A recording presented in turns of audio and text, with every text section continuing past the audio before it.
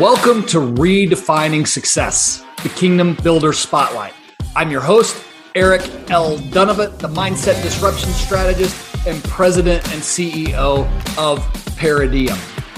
My teams and I redefine success for purpose-driven families and businesses by challenging social norms and balancing family and finance to build kingdom impact and generational prosperity.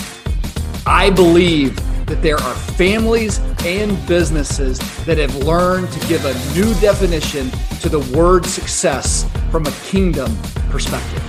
Sit back, relax, and enjoy the next 20 to 30 minutes where we take traditional thinking and turn it upside down.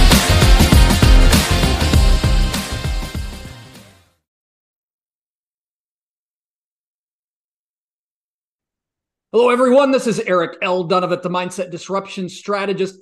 Thank you so much for being with me for another episode of Redefining Success. Today, joining me is Jason Skeesick.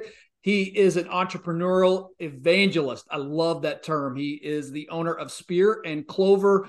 He's a veteran. Also, as I looked at this, a serial entrepreneur, which I can definitely relate to. So I know we're going to have a lot of fun having conversations around business structure, and how that weaves in and out of overall life. So, Jason, thank you so much for being here today.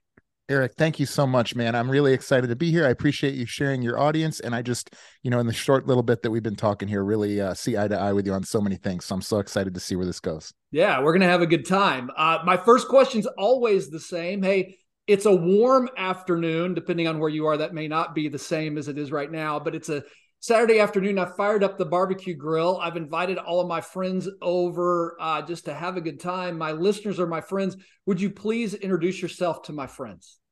If I had to be hokey, and I probably would be, I would say I'm sort of the nexus where spirit of the puppy meets the military mindset. And what I mean by that, those are two of my core values. They're also what make up my Spear and Clover icon here. And what I mean by that is I was born with spirit of the puppy, which means I go super hard into the things that I'm passionate on. I have a ton of boundless energy and curiosity that I pursue deeply, whether it's snowboarding or gambling at one point, or now entrepreneurship and certainly those types of things. But I also, when I went into the Army, got military mindset, which is what gives me the discipline to pursue and develop these skills that I'm super passionate about. And so for me, right now, that's jujitsu, that's learning about AI this week, that's working on classic cars, all sorts of stuff like that. So outside of entrepreneurship, the Spear and Clover very much represents who I am as a person. So if we kind of look at your life right now, what are you most passionate about today? Well, the obvious stuff, my wife and daughter, Lucy, my podcast, we're growing a tribe that's a mastermind called Spear and Clover Mastermind. I am very passionate about jujitsu. I train jujitsu 3 to 5 times a week. I've competed a little bit. I love kickboxing, but I found kickboxing too old, and I can't be getting hit in the head too often. So I just turned 40 this year, so we won't be competing in kickboxing. I love anything where I can be a part of hardworking folks like me, side to side. My friend Robin Lalonde calls that elective collective suffering. And so I love elective collective suffering. Elective collective suffering. Yeah. That's it. I'm going to have to write that down. That's a fantastic phrase. Yeah, it's like CrossFit, hot yoga, cycling clubs, marathon runners, anybody that is willing to do something that's really, really difficult, right next to some other folks that are also in the thick of it with them. And, you always hear the, who do you want in a foxhole with you, Army references. It's very similar. Yeah. Yeah. As you kind of look at kind of getting to where you are today and the journey that you've been on, what would you say are some of the biggest obstacles that you've faced kind of along the way? I mean, the show is Redefining Success. I'd love to hear just kind of some of the stories of how you've gotten from where you are, from where you were to where you are today.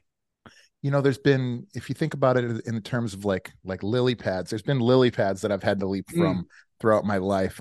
Starting with, like I said earlier, I have I had pretty severe ADD when it was unchecked, and I didn't yet know myself. And so, in first grade, I was removed from public school. I was put into a private, it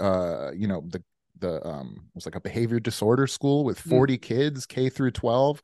And so, from first grade to seventh grade, I was fortunate enough to be able to learn at my own pace and have really great teachers who understood maybe what I needed at that time. But also, unfortunate enough, I was around gangbangers and, suicidal people and people there. We had smoke breaks at this school, right? I mean, it was pretty intense. But came out of that better for it. That spirit of the puppy led me down some passionate paths. Like I mentioned snowboarding before. When I was a kid, I loved cars. I worked at the shop. I loved clothing. I worked at the mall. And then I found a love for pool and poker. So that led me down a path of kind of a vicious cycle of gambling. I've always said I was a gambling addict, and having met some pretty dark addicts, I'm not sure if I'm willing to say that I was an addict, but I definitely was not on the right path. And so that spirit of the puppy, as great as it was, and as much as it is one of the brightest flames that kind of burns inside of me and makes me who I am, I knew in a moment of clarity in my young 20s that I needed to find some discipline and purpose and go from, a super passionate boy to, a man, which is why I ultimately joined the Army. So that was the second obstacle, was getting over kind of being in a rut with gambling. And then coming out of the military, I think innately, I hadn't yet defined it, but innately I had kind of harnessed the spirit of the puppy a little bit using military mindset. The problem was I tried to do Spear and Clover. So I tried to go to school for finance and become a corporate banker at the same time as I launched a tribal CrossFit community business with two other friends. So we did those two things for at the same time. The gym, of course, is still running, and believe it or not, the bank has forged on without me. But it wasn't until I realized that ultimately those two things together would be where I would be in my power that I ended up leaving the corporate world, committing full time to entrepreneurship, and then have been able to overcome other obstacles since. But I feel like I've given you enough of those obstacles. I'm happy to go further because there have been many. Well, no. So tell me a little bit. Let's talk a little bit about that journey. What was life like? Where were you when you're kind of doing a little bit of? So you said you were working corporate and doing a little bit of entrepreneurship, doing the CrossFit gym on the side. Yeah. What ultimately kind of led you down the path of saying, you know what, I'm going to go do my own thing. I'm going to step out of the door of this corporate, what some people would say even safety net. Yeah. And walk out of that. What did that look like? Yeah, I mean, I came out of the Army clean. I always tell people when I got back from the Army, I had such a clear conscience, and I was very fortunate because to have that. But I remember living in Chicago, and the first year probably walking around this busy city, like looking for eye contact, like, hey, let's talk, let's make friends, let's go do something fun. Because I had done nothing wrong in so long, and had worked hard on myself and relationships, and we had been on projects that were very difficult. So I had a lot of pride. Ended up enrolling in school at DePaul for finance, did well there, went through a finance honors program. A lot of those folks I'm still very much in contact with today. And I got one of the best starting jobs you can get coming out of that tier of finance school. Great job as a commercial banking analyst. So I'm literally sitting in top of a high rise on the 57th floor of this beautiful downtown high rise building. We're analyzing $20 million deals, $50 million deals. We're sitting down with bosses of bosses of bosses, and all I can think about, Eric, is my dusty little CrossFit gym that had maybe at the time probably 50 members. That was making $1,500 a month or $2,500 a month. And so I'm modeling that on my Bloomberg terminal. And I mean, just ridiculous. So that was taking all my time and attention. It just, I had my very first mentor at my very first mastermind said something that has stuck with me ever since, which was, there's three types of work. There's work that you can do. There's work that you can't do, and you just shouldn't do that. There's work that you can do, but every day you go home tired and it drains you. And then there's work that you can do, and no matter how much of it you do, it seems to give you energy. And Eric, this right now gives me energy. I've never been on a call with an entrepreneur and left with less energy. I've never coached a CrossFit class and left with less energy. I've never taught somebody something and left with less energy. I've never helped somebody out and left with less energy. Right. I can do models. I can create spreadsheets. I can read contracts. contracts and come back and understand the covenants. Those things drained me. And so ultimately it just, over the course of time, I realized at first I thought I was a fitness tribal entrepreneur. And ultimately what I've really determined is that I'm very much just a tribal entrepreneur that loves building community and connections and making business babies, as I like to call it. But wait, so when you decided to go out on your own, were you married at the time or were you single? No, sir. I was single. Okay. So Donna, my now wife, we were dating at the time. And actually she was very much a bridge to help me get through that time. Okay. Because in the beginning of when I left my other job, there was definitely some hard times financially. But I would say that only accelerated and turbocharged the output that came in the following, 6 months to a year. So did she think you were crazy?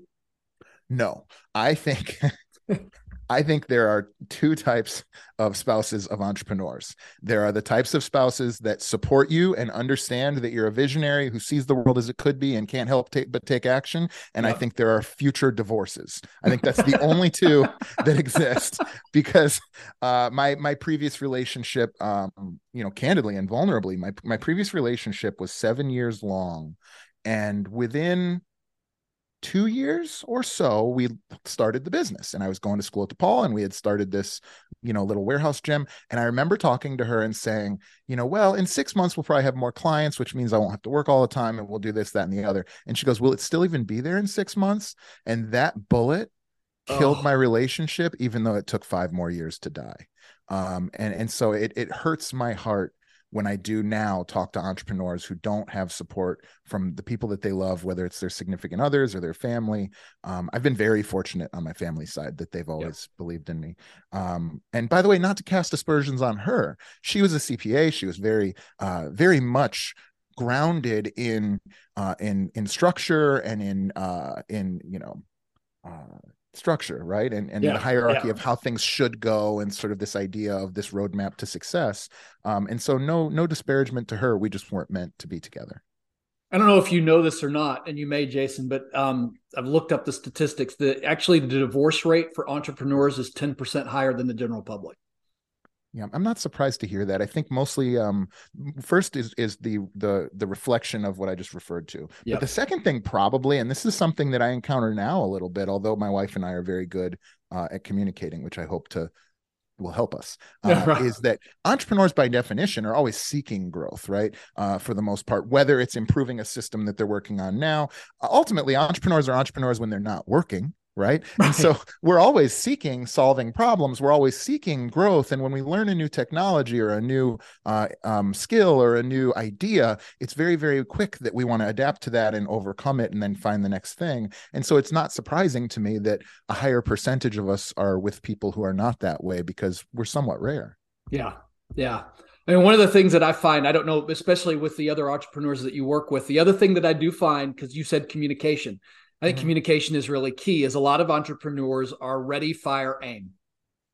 And sometimes that's hard from a communication standpoint for a spouse who's not in the dark on what are we firing at, since we haven't even aimed yet. Do you see that true with a lot of the entrepreneurs you coach? 100%. And maybe the lesson that I learned, fortunately, very early, is that Donna, my wife, has worked in several of my businesses with and for me.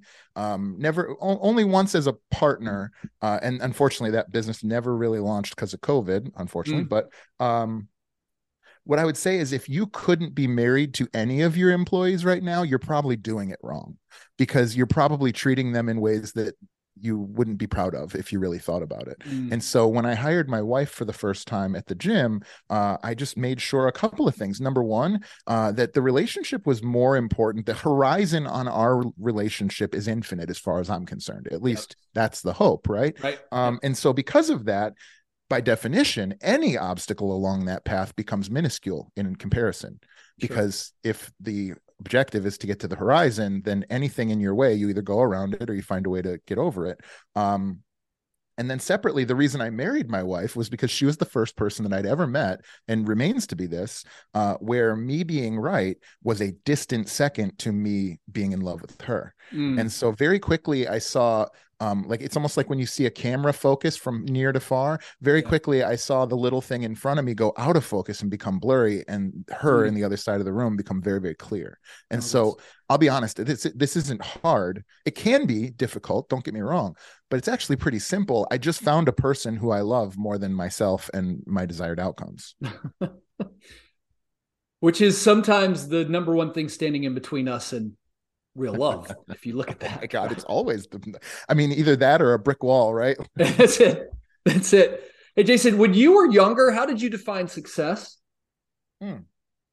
Well, like I assume a lot of your listeners, I was reading Rich Dad and Poor Dad. I was reading, The Art of the Deal, even though that's probably a strange topic these days. I was reading Forbes magazine. I was reading anything that would make me feel like one day I would have a suit and a Mercedes S-Class and like a big fancy house and all those other things that I thought would make me feel better or successful. I will admit that I've never been a pedestal guy where like, oh, that's the only thing I can think about. I've always had that spirit of the puppy thing where I'm loving life as I go through, but definitely I defined it as, in the 90s, that was 6-figure job, benefits, the nice house, maybe membership at some club that I would probably never go to, that type of stuff.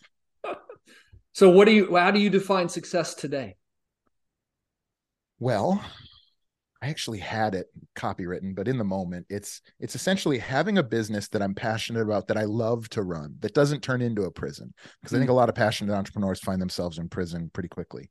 And we could talk about that more if you like. But so having a business that works for me, that helps the world, that makes people's lives better, being able to spend as much of my time doing as much of the things that I want that I do. And so to give you an idea, I have a perfect week calendar that gets modified over the course of time, but basically I start with that perfect week calendar, which is a blank slate of 7 days. And I put in my non-negotiables, which are of course sleep, my time with my wife and daughter. I block 72 hours a week with my wife and daughter. I go to jujitsu and kickboxing for about 3 hours, 4 days a week on the schedule, at least. Sometimes that doesn't happen, unfortunately.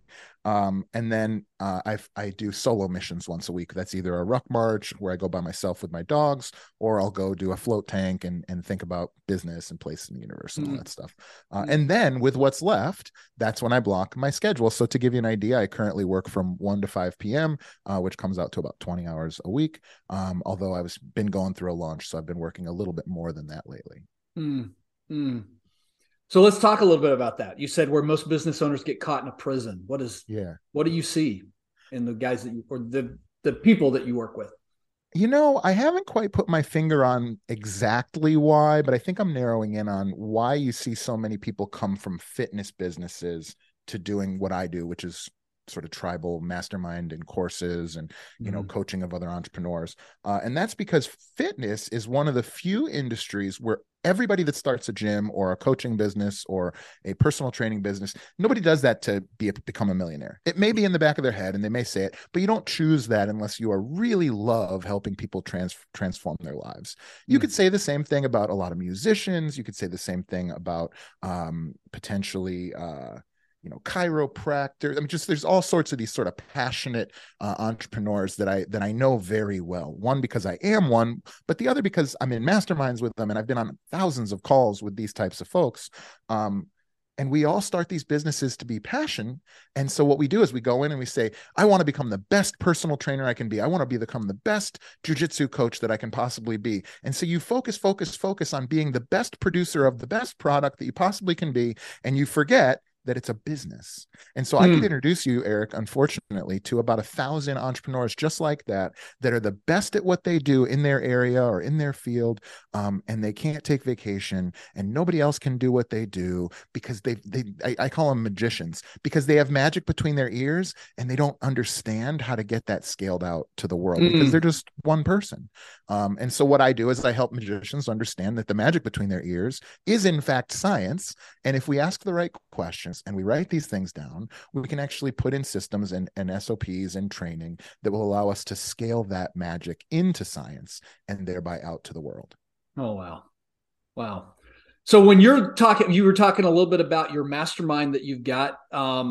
Who's the ideal client? Who's the people that come finding you that have the best success? Yeah, inside of that? that's a great question. I think it's magicians for sure. It's these folks that are passionate about what they do, but they don't exactly know how to get there. So I'll give you a couple of examples. Yep. Couple of my favorite clients I have right now, Ryan Sprague is a cannabis coach. He's a podcaster, a podcast guest. He helps people to add what I would refer to, but probably he wouldn't, like a shamanic tradition back to this herb that we've been using for thousands of years. Yeah. And now it's legal, but there's people are just using it the same way they use shots of tequila, right? And so he's someone who helps people to kind of find balance and the magic back with cannabis. I have another great client who's a holistic OBGYN and believes in natural birth. And these are super passionate subject matter experts that are at the top of their field, but they don't know how to make a sales funnel, and they don't know how to, they didn't necessarily give thought to their core values and their mission and how to achieve goals that were based in, reality that could be broken down and achieved reliably. I work with a lot of people from fitness. I work with people from marketing, who I probably don't work with very often, though it's not impossible, would be like, the day traders of the world, or even physicians, maybe, things like that, where if you're an insurance salesman and your goal is to maximize profit and get as many sales as you can, if you're in roof sales, this is a very lucrative business that I have absolutely no interest in. But if you're interested in it, it's really your passion that makes you somebody that would be a good fit to work with me. So the mastermind is pretty unique in that it's an actual mastermind as opposed to, these sort of tribes that gather around what I would call gurus. So the mastermind is centered around you. It's around the tribe. And so we meet twice a month.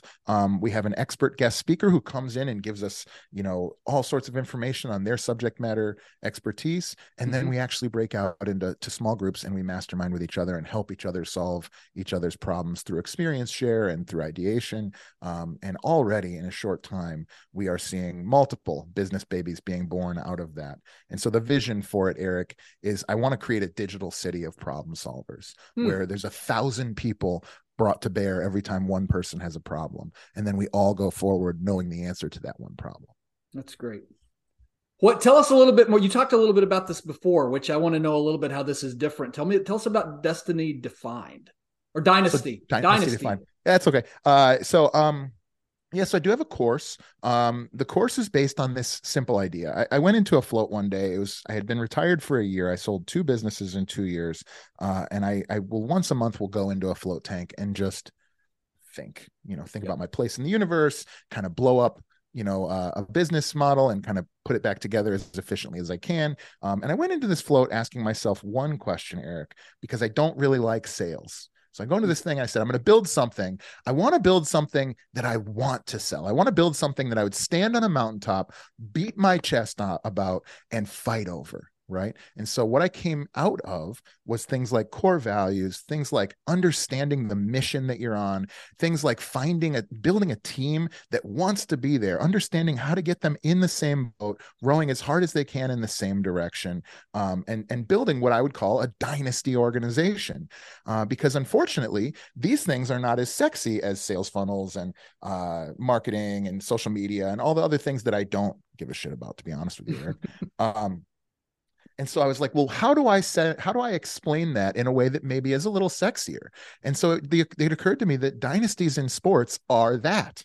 Right? The Patriots, the Steelers, the New Zealand All Blacks, the New York Yankees. These are organizations that have rock solid foundations. They know who they are. They know what their core values are. They know what their mission is. And they have frameworks that can take any player, any coach, any playbook and incorporate them into that winning organization. And so when you think about organizations like that, these are organizations that typically are able to be in the hunt, at least, if not champions, regardless of who's coaching, regardless of who's on the field, and regardless of the plays that are being called.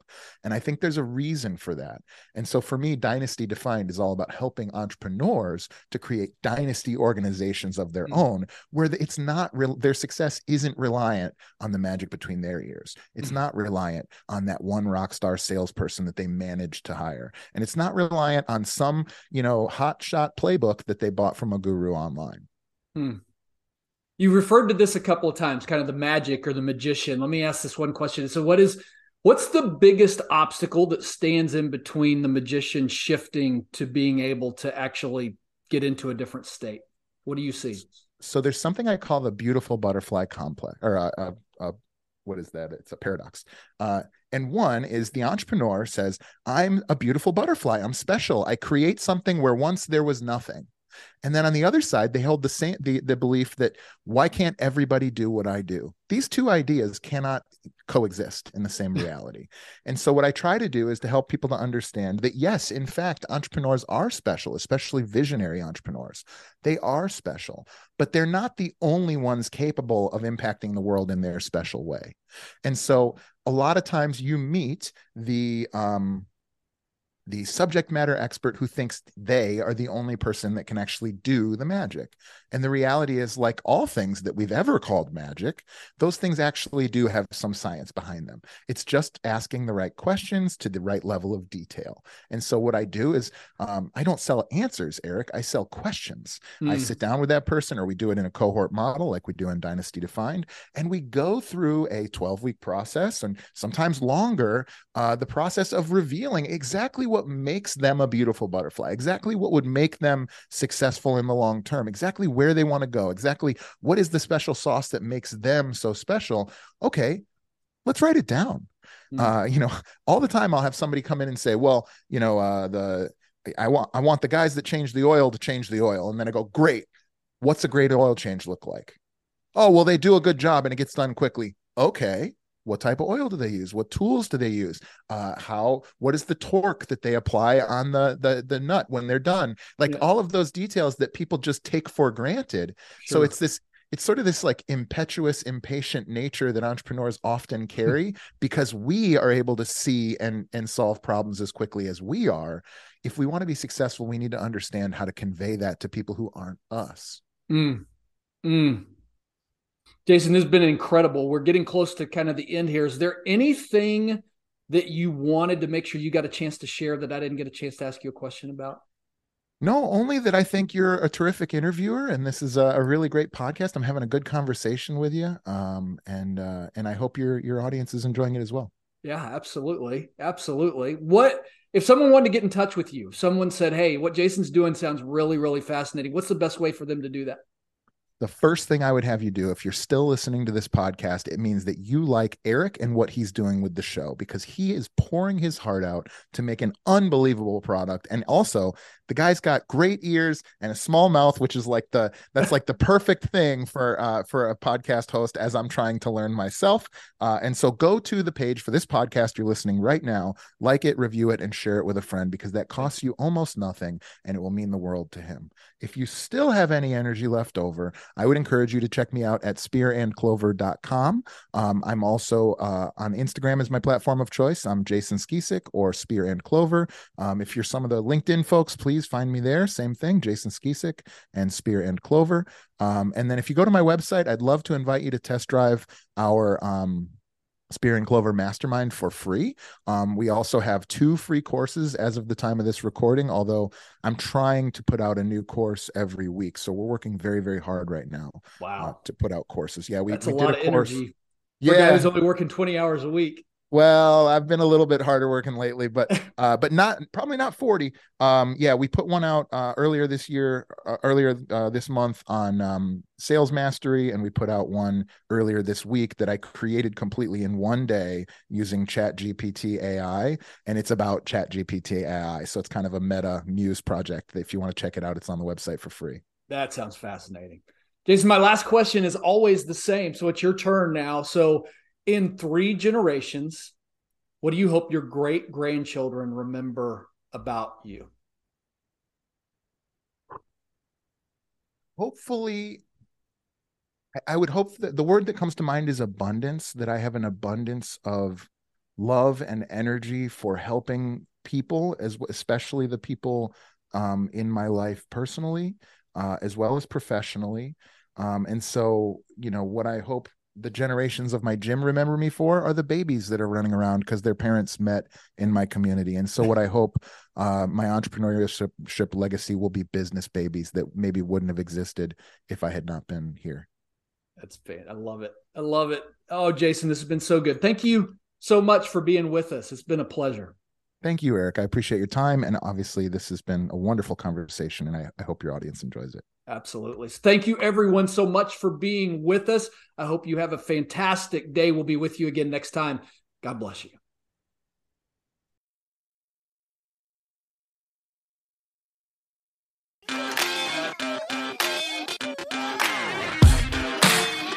Eric L. Dunavant here. Thank you so much for joining us for Redefining Success, the Kingdom Builder Spotlight. If you're a business owner or a family who is actively redefining success, or have thoughts on kingdom impact or generational prosperity, and you would like to be a guest on the show, then I invite you to apply.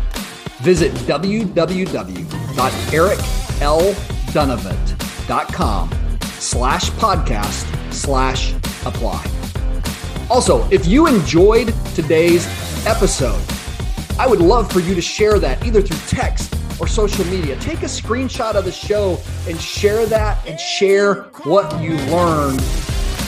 If you know anyone that should be a guest on our show, we would also love for you to connect us to them. The best way to do that is to use hashtag Redefining Success. I love to read your thoughts and shares on social media, and we also are honored just to get any recommendations of people that you think we should be interviewing on the show. We are constantly adding new content, adding new podcasts. So first and foremost, I'm going to recommend that you subscribe so that you don't miss a thing. Also, all of your likes, your reviews, your shares, all of that makes a big difference to the show. So if you'll include those when you can, we definitely appreciate it. If you'd like to get in touch with me, visit www.ericl360.com, and all of my connections to social and other ways to get in touch with me are there. This is Eric L. Dunavant, the Mindset Disruption Strategist, signing off. Until next time.